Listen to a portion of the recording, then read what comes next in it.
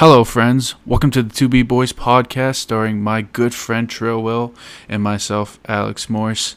Me and Trill went to college together for a few years at Elmira College in New York, and we decided, why not make a podcast? Talk about life, talk about experiences, give people a perspective maybe they've never thought of or lived through. We're going to have a lot of guests that are close to us and or we've interacted with, anything from CEO to your average garbage man. These people got stories. They've got information that we can share with others, and we want to share that with you. So please sit back, relax, listen to this podcast, and if, you like it, let us know. Hit us up. Shit, come on the podcast. Let's make memories. Welcome to the 2B.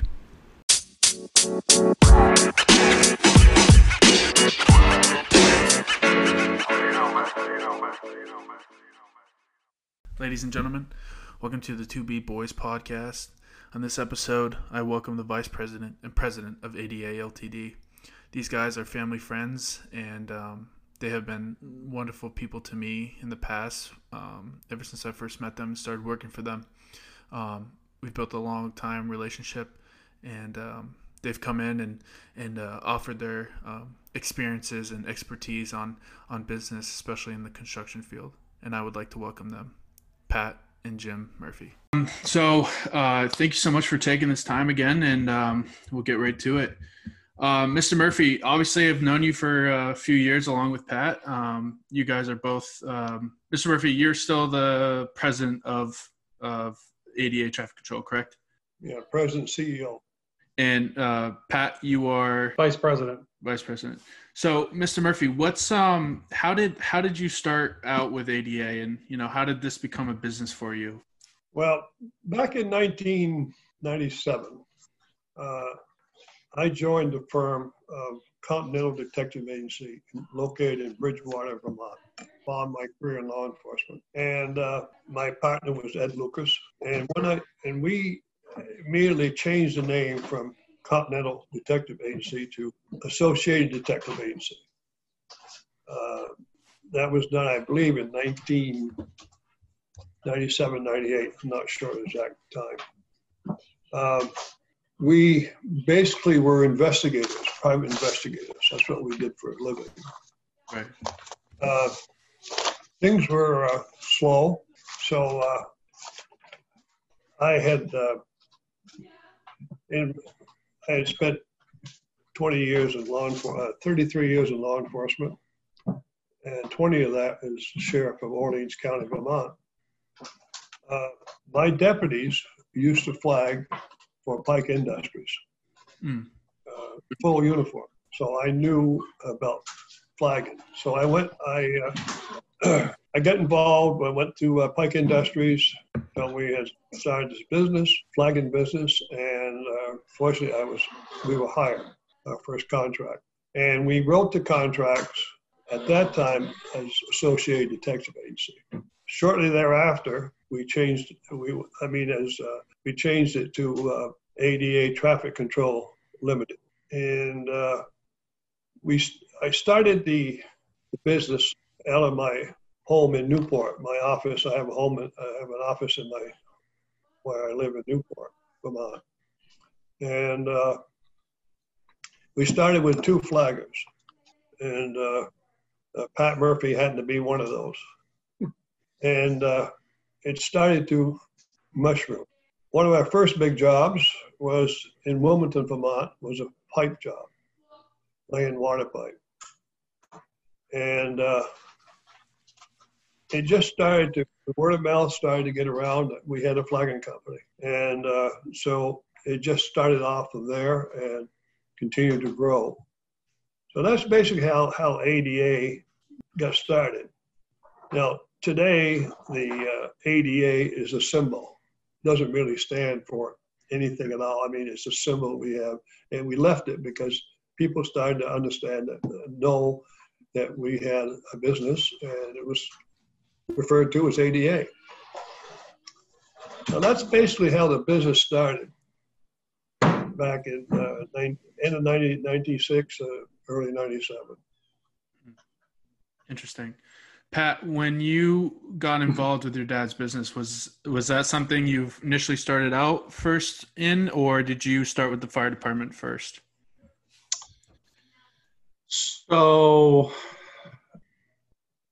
actually, kind of both at the same time. I was in school to be a firefighter in college, while he had an opening for a area supervisor in the same area that I was in college, which was Central New Hampshire. And so he asked me if I could. That was really, I mean, obviously I started out as a flagger, and then that was in high school. And so I started out, just literally helping him as needed with flagging. And then once the summer ended and I was back to school, I was done with that. And it was just a summertime thing. And then from there, pretty much, he asked if I wanted to be a supervisor in New Hampshire while I was going to college. So I did those simultaneously in New Hampshire. And then I got an offer for Burlington, Vermont Fire Department, and I left ADA altogether at that point. Right.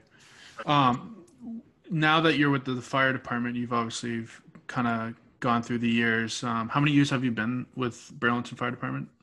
22. 22.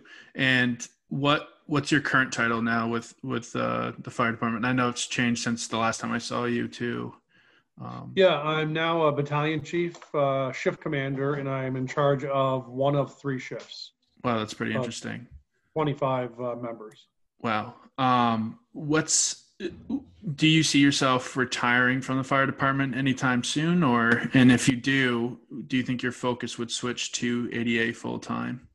Yeah, so the city of Burlington has a defined benefit retirement system where like a 401k is defined contribution, which means your retirement isn't a dollar figure. Your retirement is based on what your contribution is and your company match. Defined benefit is a certain number of years gives you a certain number of dollars at the end of that. So in 25 years in the city of Burlington is where they basically say, you've reached your capacity and it's time for you to move on. You can stay if you want, but your retirement really becomes not a focus anymore because you're not really contributing much to the retirement system anymore at that point. So there's really not a ton of incentive other than healthcare to stay as a firefighter in Burlington after 25 years. So with that, in 3 years from now, I will retire from Burlington, and I absolutely will focus my entire being on ADA and trying to better the company.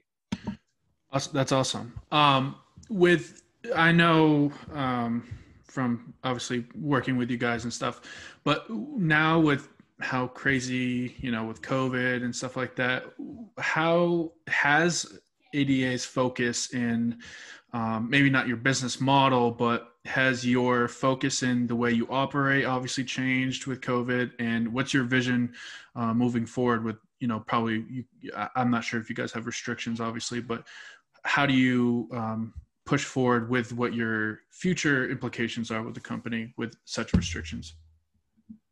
Want me to answer that? Yes. So, COVID shut us down for a little while. We were just doing some basic, there were some utilities that are essential, and utilities of meaning electric, phone, gas, things like that were mandated to stay operational. So we had some flagging on the road for those types of, I would say, emergency calls, but it was a very few number. So yeah, it certainly hindered our operations. That other than that, they wouldn't allow any construction of any type of elective work was put on hold. So we pretty much we continued to pay every single administrative and management through all of that shutdown. We never stopped their pay. Obviously flagging wise, they're an hourly based employee, and they're they were getting their own unemployment as they could, as it will allow. And then we came back, and as we came back, we were held to very high standards because our industry, it was one of the first to come back on board, was construction. And the governor, being a construction guy himself in Vermont, he was very proactive in getting road construction back on track. So with that, they used us as guinea pigs, really, literally.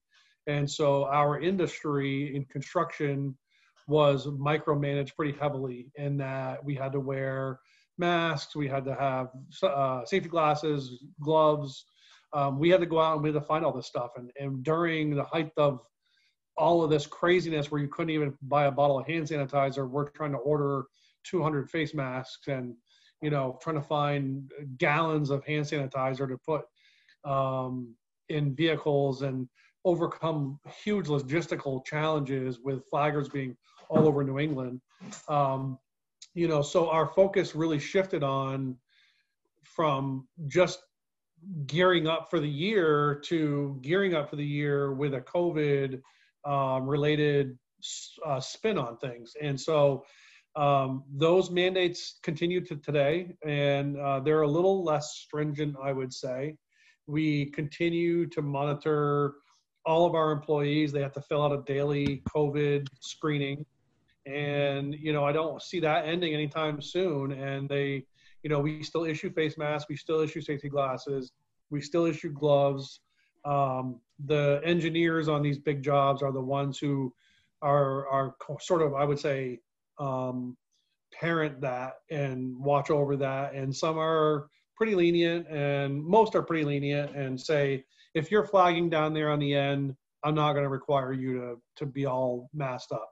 But if you're standing amongst a group of construction people, then you're going to need your COVID stuff on. So, we're going to continue to monitor. We're down, obviously in numbers for the year. I can talk about that at a different time, but with unemployment situation, but we're down overall, but we're going to continue to push the mission forward. And but we always have to maintain that COVID spin on everything right now. Right. Absolutely. Mr. Murphy, when you started the business, did maybe I missed it, but did you, essentially there's 3 divisions within ADA, traffic control, flagging, security, and obviously rentals of signs. Was that initially started along with when you first created the business, or did that come along eventually? No, it didn't. The flagging started first, and with my background in law enforcement, I saw the need for security and also private investigations, and so that kind of fell in place. And then I thought there was a need for, say, equipment that contractors need. So I was fortunate. We were very fortunate to hire a man who had worked for another rental company. I'd known the man over several years, and he came to work for us. And that was, I think, in 2010. And so we got into this rentals and sales business, which we rent and sell most anything that a contractor needs to work with, such as message boards, arrow boards, light towers, cones, barrels, you name it, we can supply it. We rent these items. We also sell these items to contractors. So here again, I saw a need for this, and it helped us to, have additional income, helped us to grow the company, because obviously, such as a company needs have jobs, they got to have arrow boards. So why not rent them from us? We're local, and we try to buy local and deal local, and I think a lot of contractors feel the same way. So this business has grown immensely since 2010, the sales and rentals business. There's a security business. I knew all along that a lot of work in security. And so I thought that was another aspect that we could get into.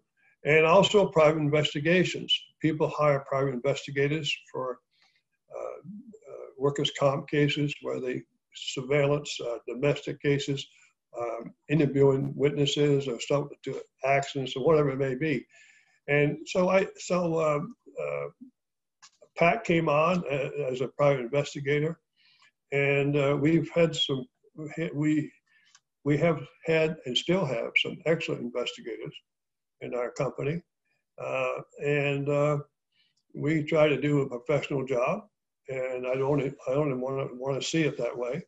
And so that's it. Basically, all boils down to I saw the need, and from there it just seemed to take off, and that's where we are today. Right. That's awesome. I know not a lot of people probably know ADA, but you guys are a second chance company. Was that something that just kind of fell into place when it comes to inquiring employees and giving certain people certain chances, or was that kind of a fundamental platform that you guys wanted to run? That really came from Jim, who ran a prison for a lot of years, being a police officer that he was. And he's always had, I would say, a soft spot for people who have not had the best of lives. And, and his philosophy has always been, and it's true, to this day, we say it, is everybody deserves a second chance. And there's a ton of companies, and I would say most companies, and I don't want to speak for anybody else, but just aren't willing to allow certain clientele to work for them. And given the fact that we work in construction, and given the fact that our company is mainly flagging, there also isn't a ton of people who want to do that. So the sort of fit, the match sort of fit with his philosophy of everybody deserves a second chance. Everybody makes mistakes. Some are more serious than others, but that person can change. Sometimes they do, sometimes they don't. And and as time has gone on, that has really carved our business into what it is now. And so we have a lot of people who would have never been able to be employed otherwise, and for a lot of different reasons. So we're careful. We try to be careful about what types of backgrounds we allow in our company. But at the same time, some of those people who have backgrounds have proven to be our absolute best employees. Yeah, they appreciate a second chance alone. I've had them come to me and thank me for giving them a second chance. And, the years I was sheriff, we ran a jail, and I saw, people come back, and I think a lot of these people just need a chance. And we're not talking hardened criminals, but we're talking people who made a mistake for whatever reason, and they're just looking for a chance to prove themselves. And everybody makes mistakes.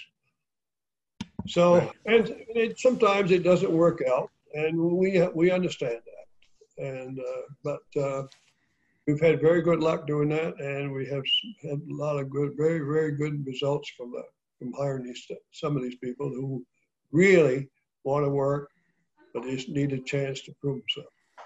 Right.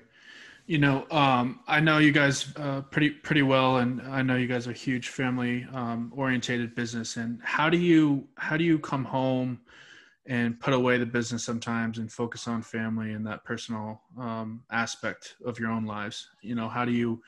Because I know sometimes it can come home too, and sometimes it doesn't. But how do you manage that? It's easier for me than it is for Jim. I don't think Jim really does do that, truthfully. And I don't think, I have to, for my own well-being, be able to turn off that switch and just relax sometimes. And because there are times when I come home from the firehouse after not sleeping and go right to ADA, and then leave ADA and come home, and I have kids who need dinner, and who have homework, and I have to flip that switch off, and we'll take a family vacation and we'll go camping or wherever.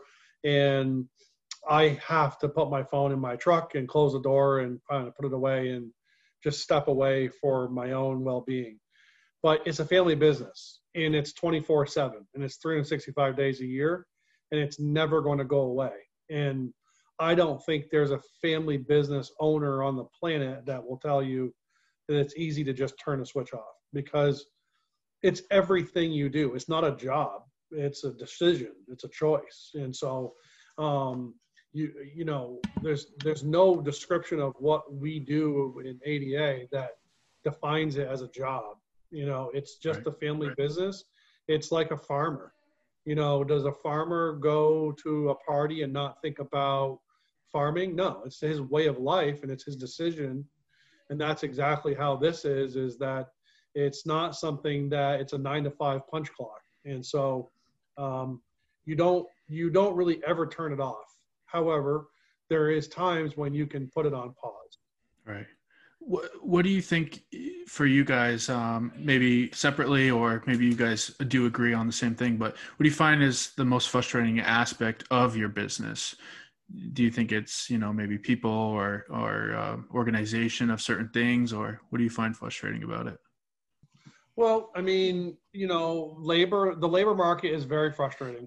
Labor in general, any type of business that's in labor is very difficult business. We have, the biggest thing for me that's frustrating is system.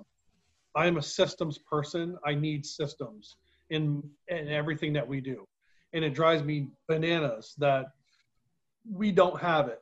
At the same time, that is the highlight of your company being a small family business, is that, it's a small family business. It's not corporate America, and so having systems may be, good. At the same time, it can be detrimental. And so when something goes wrong and you don't have a system for it, each situation is treated a little differently, and the result sometimes is drastically different. And so you try to drill into people, we have a policy for that, but coming from paramilitary, fire service, everything has a system. Everything is exactly how it's supposed to be. Right. When there's a problem, you deal with it this way. Mm-hmm. And so for me, it's very frustrating not having systems. Right. Mr. Murphy, are you the same? Yes. It really, of course, the work ethic has changed a lot over the years. Mm-hmm. When I first started this business, everybody went to work. I mean, right. It was like clockwork. We had 50 flaggers, we had 100 flaggers. Everybody showed up. And today is so frustrating. They'll take an assignment, and then not everybody, but a certain few will try to beat the system. You always have those. And then they call out. And, we have obligations under contract with these contractors to supply flaggers for their job. And some jobs require a large amount of flaggers, maybe 20, other jobs, maybe 10, maybe 2, whatever. But they're depending on us to be there and because if they don't have a flagger on site, they can't perform their work. But, that is really frustrating to me, that if I worked for you and I told you I was going to be there, I would be there, unless I was so sick I couldn't get out of bed. But that doesn't happen today. The work ethic is not there what it used to be. Right. And I don't know what's going to happen down the road a few years from now, because I don't like to get into a lot of politics about it, but mm-hmm. I've had people, one man worked for me last year. I went to him, I said, how come you didn't come back to work? Oh, why should I work? I'm getting unemployment, and I'm getting $600 extra in my pay, my unemployment. And he says, why should I work? And, it's really frustrating to run a business and you expect to have your employees work every day that they've been told, and we have policy manuals that tell us they have to go to work every day, and just not show up, and have all kinds of excuses why they can't. Flat tire, gas, just a few things, but they always find a way, that excuse why I'm not going to work. Right. But that's like 5% maybe of the workforce that we employ. It's not 90%. It's that 5%, maybe under. It's frustrating. Right, for sure. And that's a good transition for my next question is, we all have our own kind of political views or aspects that we seem to better grasp. How do you personally separate that away from your business and other sorts? Like, how do you not bring that political atmosphere and attest it to your business? You know what I'm saying? In a sense of tying it to who you are as a business owner. Well, I can tell you, Jim Murphy does not separate politics and business at all. And I just told a story just about an hour ago when we were talking. We were looking over some documents, and Jim was away, and he had some mail come into the office. Mm-hmm. And since he was away, I opened it because I figured it better make sure it's not something time sensitive. Mm-hmm. And it was a tube. And I was like, what is this tube? And I opened it, and it's a huge, huge poster of Donald Trump. And I said, what are you doing with that? And he said, I'm going to hang it in the lobby of our company. I'm like, this is not the post office. You can't do that. Right. And so I think I'm good for him in that respect of I try to stay, I'm at work. And I think a lot of it comes from the fire department where it's a business. You have to be right down the middle because you have to respect everybody's view. Right. And so I pull him back in, and I try to, on not only on politics, but on a lot of different things.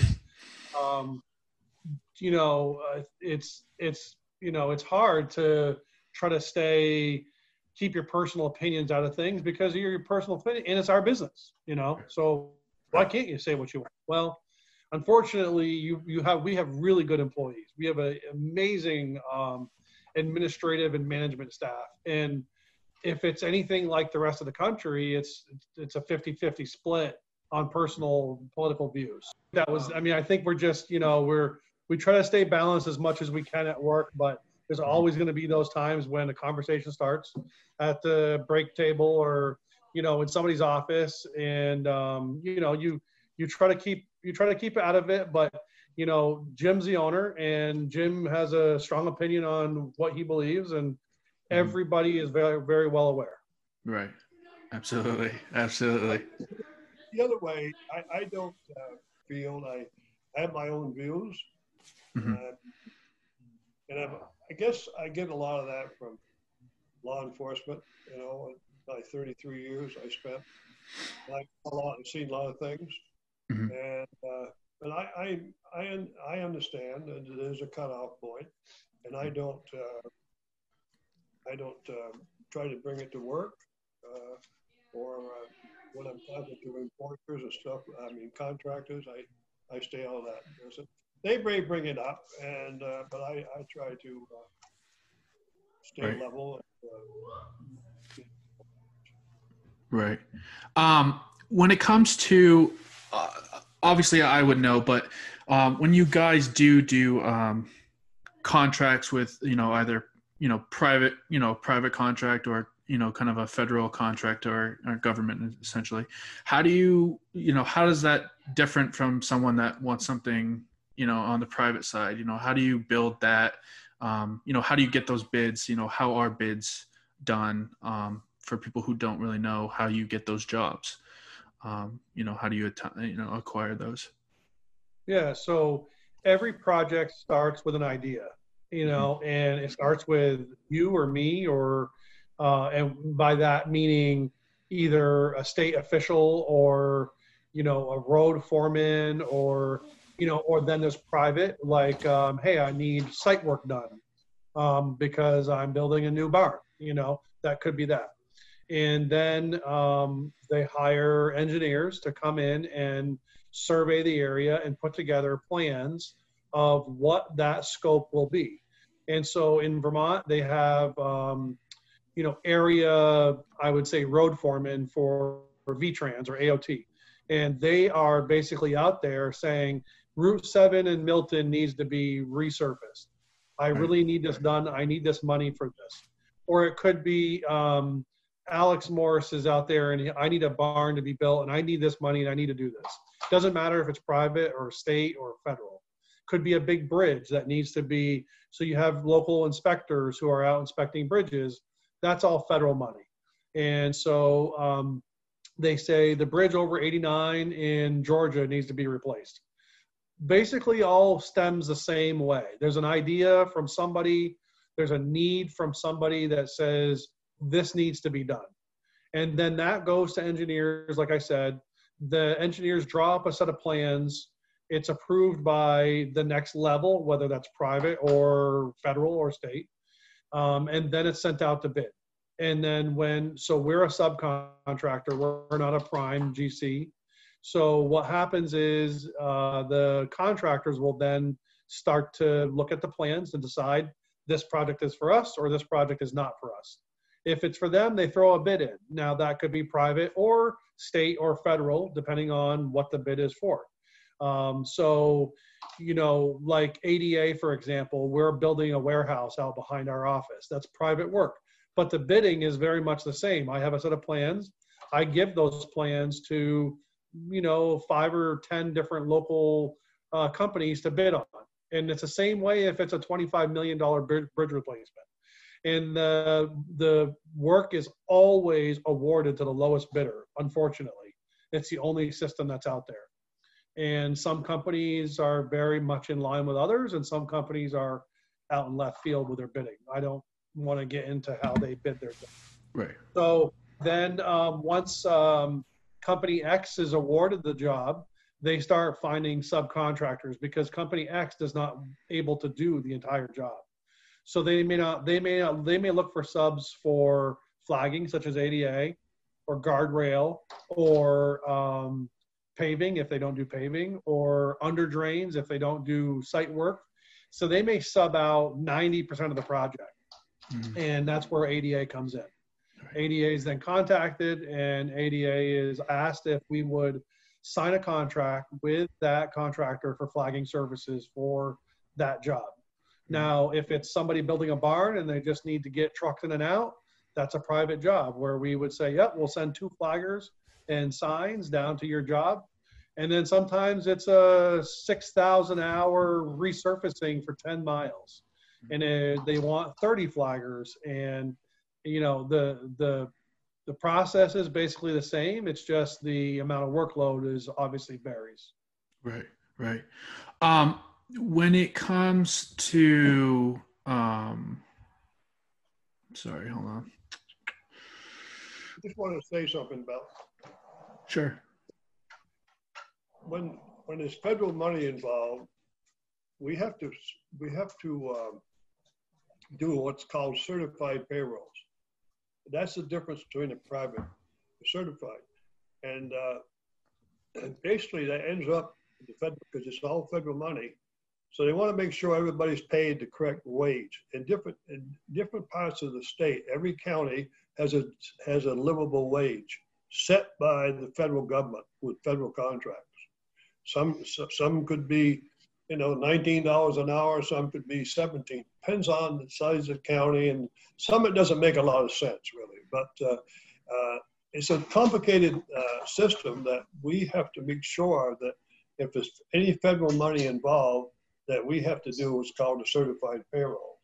And sometimes it can be very tricky, but they're checking to make sure that everybody got paid the correct wage. That's really what it's all about. Right. How do you guys market yourself, or has that been kind of like not much of a need just because of how long you guys have been in business and how well it's kind of flowed for you? Yeah, we don't. Honestly, we dabble in it. but I'm going to be honest with you and tell you that I'm on the hunt for a marketing person. I think we're there with, the size of our company could, once again increase with the right marketing person. But right now, only thing we really market is employment. As far we do a little advertising locally in directories for associated general contractors, or somebody will be having an event and we'll sponsor something for the event. But other than that, we have the basic social media outlets that everybody else does, but we don't do anything proactively to market ADA at all. Right. Okay. It's just been word of mouth. Right.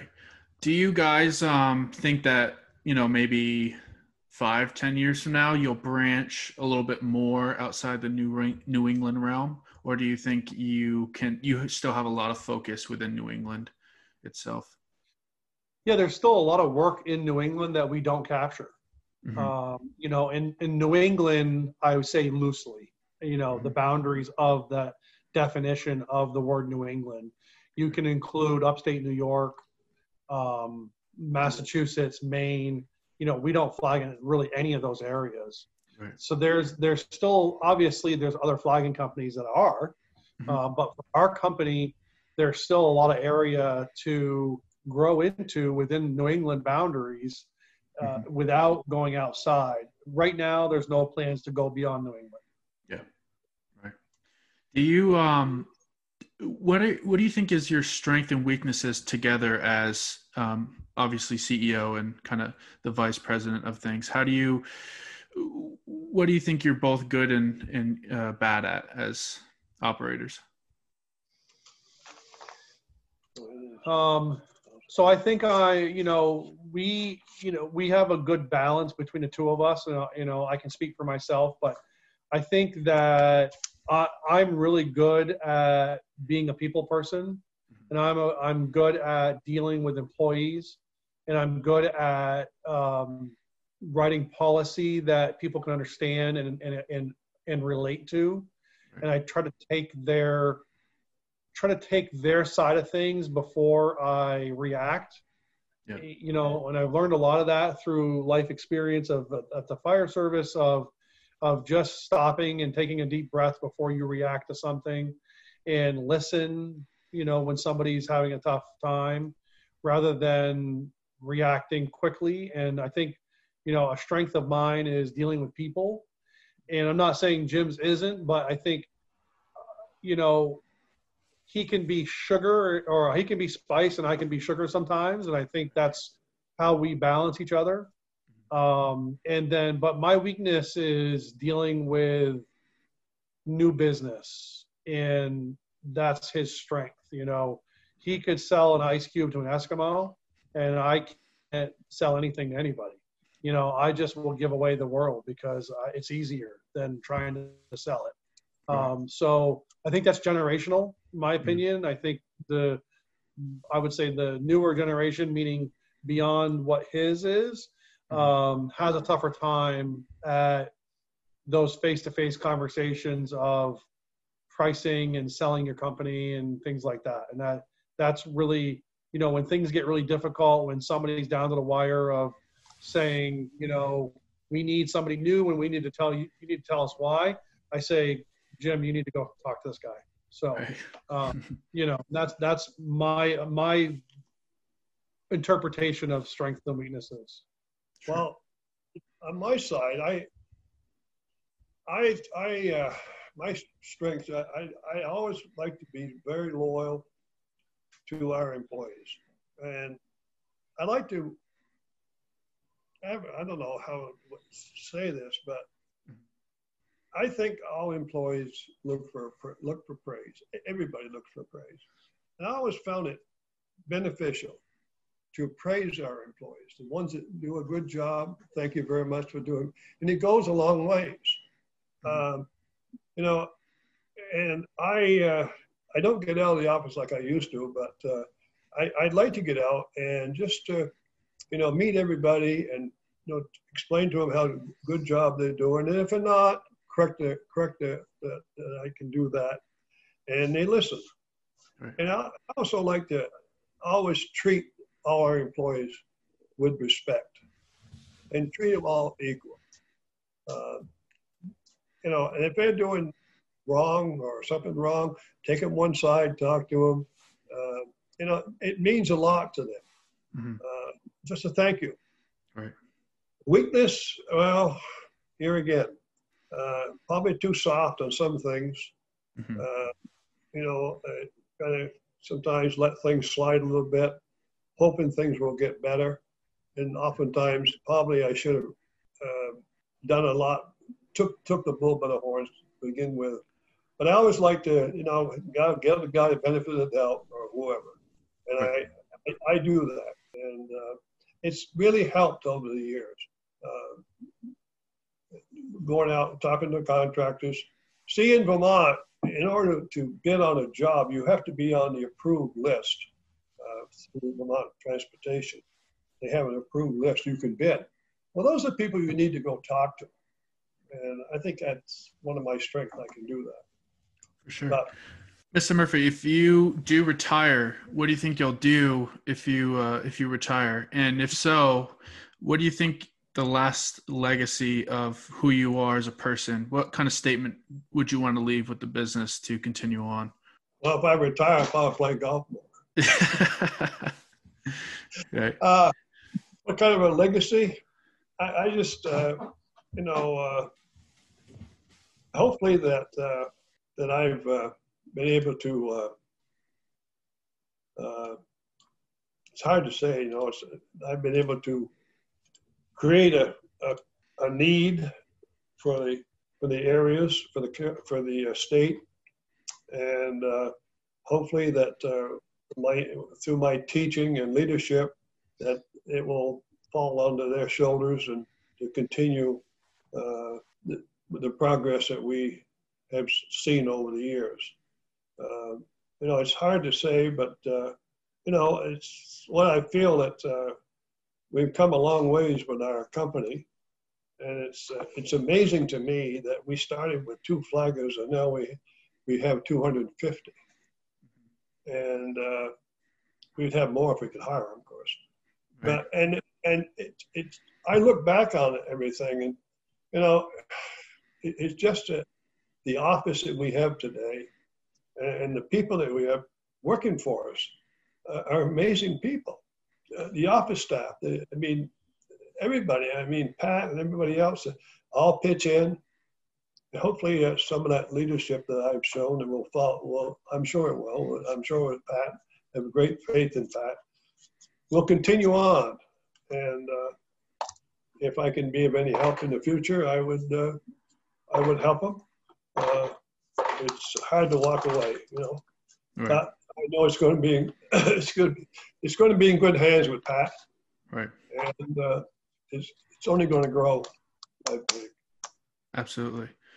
Well, you guys pretty much touched on a lot of the questions that I have, and I appreciate you guys' time, and I'm sure both of you are very busy, even on a Wednesday or whatever today is. But I just want to thank you guys again, and always sharing family moments with me, and always making me part of the family.